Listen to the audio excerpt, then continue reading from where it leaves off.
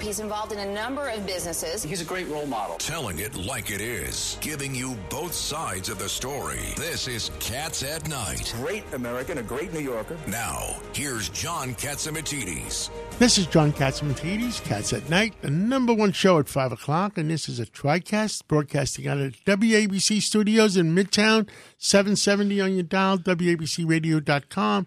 Also 970 AM, The Answer, and WLIR in Long Island. And we have a full house today. We have Mr. Nelson Happy, former dean of the law school. Regent University. And we have Ed Cox, 10 years as GOP chairman of New York State, and the former second-in-law. Yeah, all right. Was married to Tricia Nixon and Richard 50 years, governor. John. Yeah, 50 years. President Nixon's grandson, in-law, whatever. I mean, son-in-law. Sure. And Anthony Weiner, former congressman, thinking of maybe running for Congress again in a district, and all his friends are trying to convince him.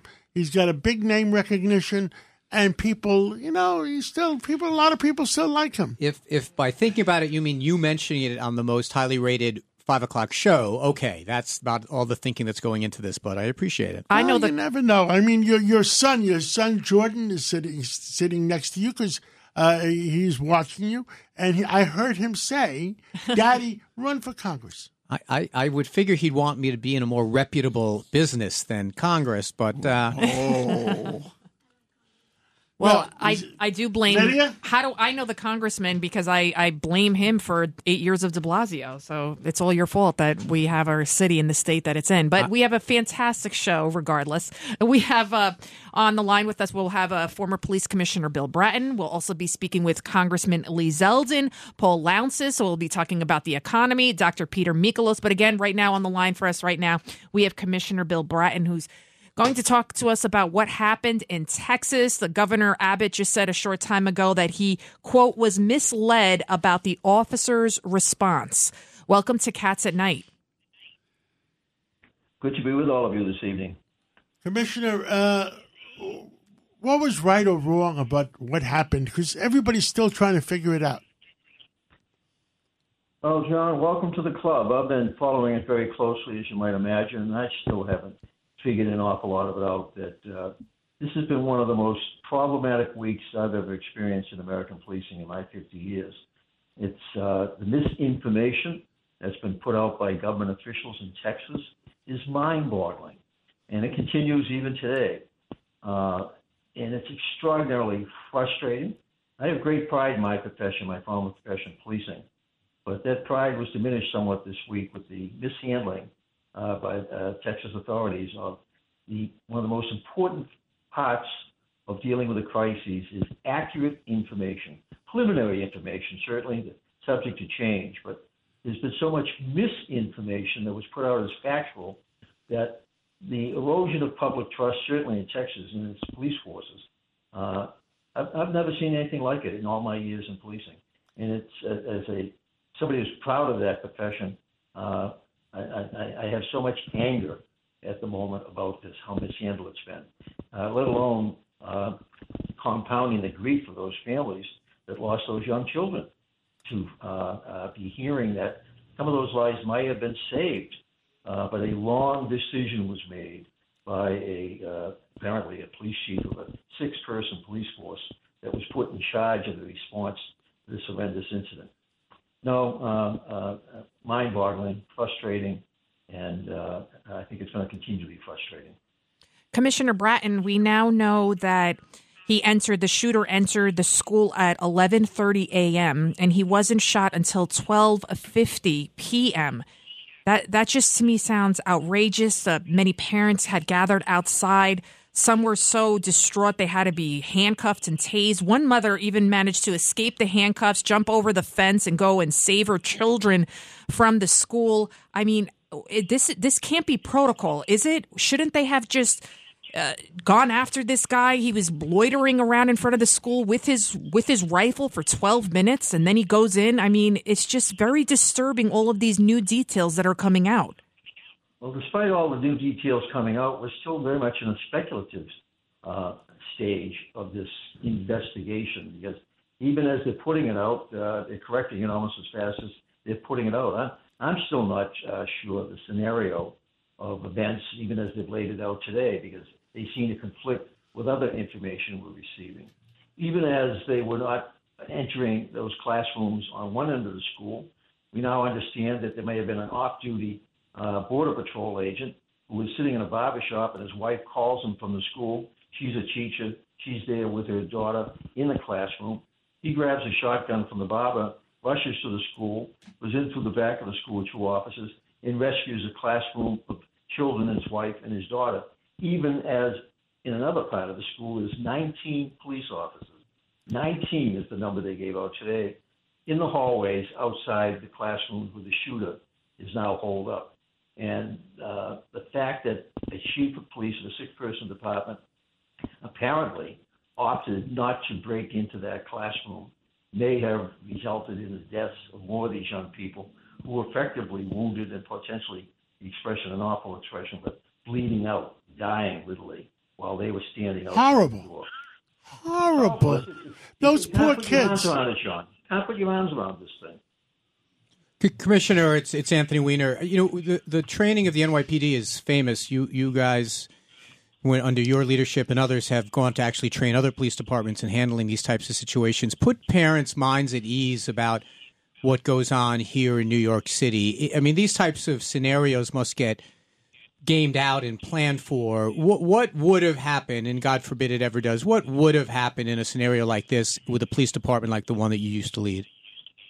One of the things, Anthony, that we attempted to do in 2014 in the continuing efforts to deal with the then threat of terrorism, external terrorism, ISIS in particular, that during my time we created 2 new units in the city, 2 500-person units, all armed with long guns, heavy vests, equipment, that 1,000 officers, in addition to our already fabled emergency service unit, to try and ensure that within 5 minutes that we would have enough officers armed with appropriate protective gear and weaponry to basically go toward the shooter. The expression we use in the policing is move to the shooter.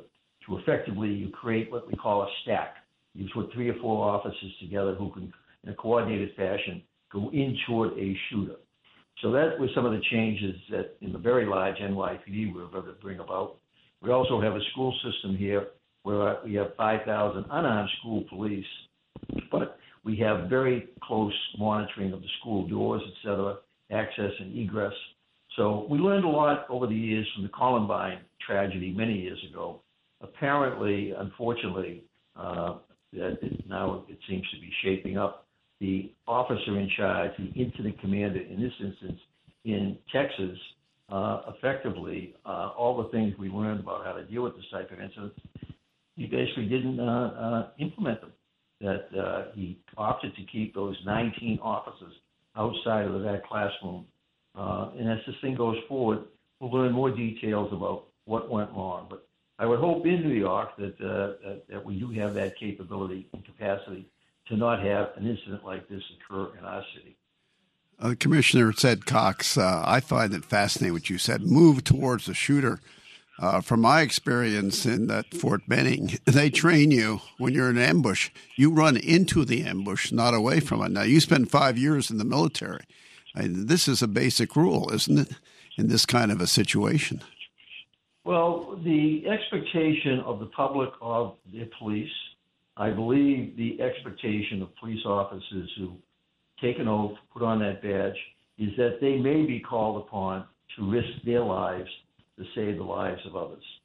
Certainly in this circumstance, one of the things that people are literally aghast at, literally, are some of the comments of public safety officials in Texas. There was a lieutenant who's the public spokesperson for the Department of Public Safety. And one of the interviews I saw with him, he said, well, the officers were concerned that going into the building, they themselves might be shot. Yeah, we have that soundbite. I want to play it for you guys. I want everybody to hear what that Uvalde police chief had to say. So let's hear that Uvalde police chief. The active shooter situation, you want to stop the killing, you want to preserve life, but also one thing that, of course, the American people need to understand is that officers are making entry into this building. They do not know where the gunman is.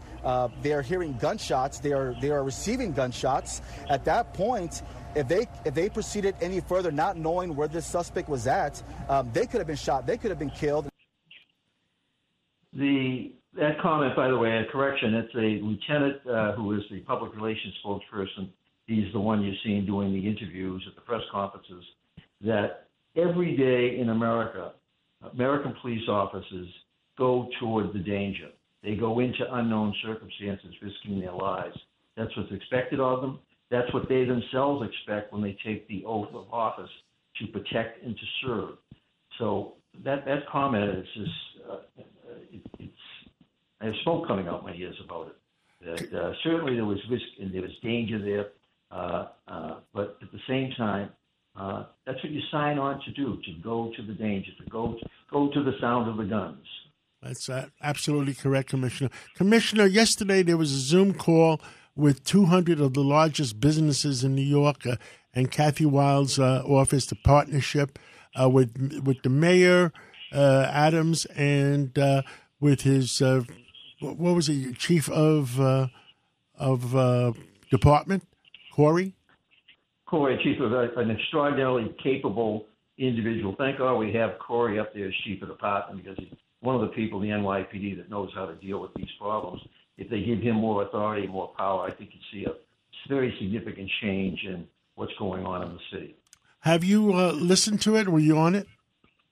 I was not, but I'm familiar with the news reporting on it. Well, tell us what you think. Well, what they're trying to do is encourage the business leaders of the city to encourage their employees to come back to work, and particularly to take public transportation to come back to work. As we know, the traffic in the city has become even more of a nightmare because more people taking their cars. I just sent it over to the Daily News, an op-ed relative to the subway situation that hopefully run in the next couple of days, an op-ed that they requested. And it is the idea that the subways can be fixed, they can be made safer than they are, but it's going to take more of a coordinated plan of action rather than piecemeal every time there's an incident responding to that particular incident. You need a comprehensive, widely publicized plan of action that the public understands what's going on, mirroring what we did, John, back in 1990, when the situation of crime in the subway was much worse than it is today. Back then, there were about 50 crimes a day. Now we have about 6. Back then, there were 18,000 crimes a year. Now we have about 1,000. Back then, I had 22 murders in 1 year. Now, so far this year, we've had 4. So the crime situation is arguably a lot less, but it's 30 years later. Most of the people riding the subway today weren't around in 1990 when it was really bad. So their reality is what they read on the front pages of the paper every day. If you want to get people back on those trains, you got to start basically enforcing the quality of life below ground in terms of police more active, more aggressive in making arrests, more fair evasion initiatives. I had a former assistant deputy commissioner who worked for me when I was most recently commissioner, is on a Midtown train earlier this week and has an individual come up to him, pull out a knife, and say, "I'm going to cut your head off." This is a 6'2" fellow in his late 30s, good shape himself, and this is happening on a train Midtown.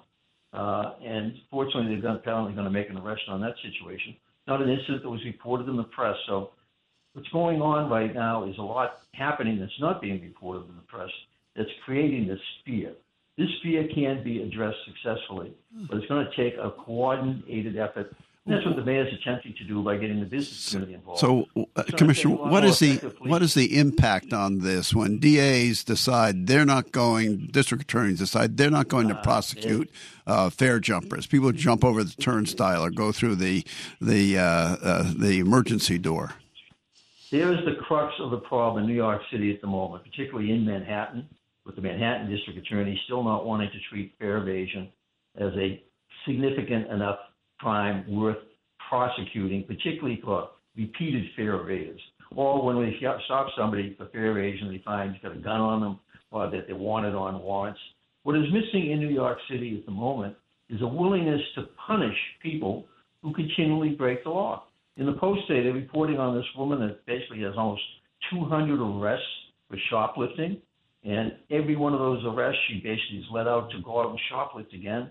That she hits I think a Rite Aid you're talking about, that she basically goes in 6 times a day. Well, one, shame on Rite Aid for crying out loud. You know what this 65-year-old woman looks like? Stop her at the door instead of letting her in and stealing 6 times a day. No, the district attorneys, this is where I think Mayor Adams can basically bring them in and read the riot act to them in the sense of... Take away the police officers that guard him. Well, are you allowed to do that, Commissioner? Oh, certainly, because they're assigned to the district attorney's office. But no, I think the mayor is, with the high visibility that he has on this issue, is basically too visible in the sense that it allows these district attorneys to get off the radar. Nobody sees them. Nobody hears anything from them relative to these issues. So the mayor is taking all his responsibilities on his shoulder. I jokingly refer to that statue outside the Rockefeller Center of that guy trying to hold up the world. Well, the mayor right now is trying to hold up New York City by himself, and he's not being helped by the legislature in Albany, by the city council, or these DAs. Get those DAs into a room and effectively get them on board or publicly shame them for their failure to support him and the NYPD. We got the country, the world's greatest police department, and they have capabilities well beyond what they've been exhibiting. But the idea is they're not doing more because they know they're not going to be supported. If you support them, they can do a lot more. Well, Police Commissioner Bill Bratton, you did a great job while you were serving, and you always worry about all New Yorkers and all the American people. Thank you, and have a great Memorial Day weekend, and pray for our soldiers in the field. Thank you so much. Thank you, John. Keep up the fight. Thank you. We will.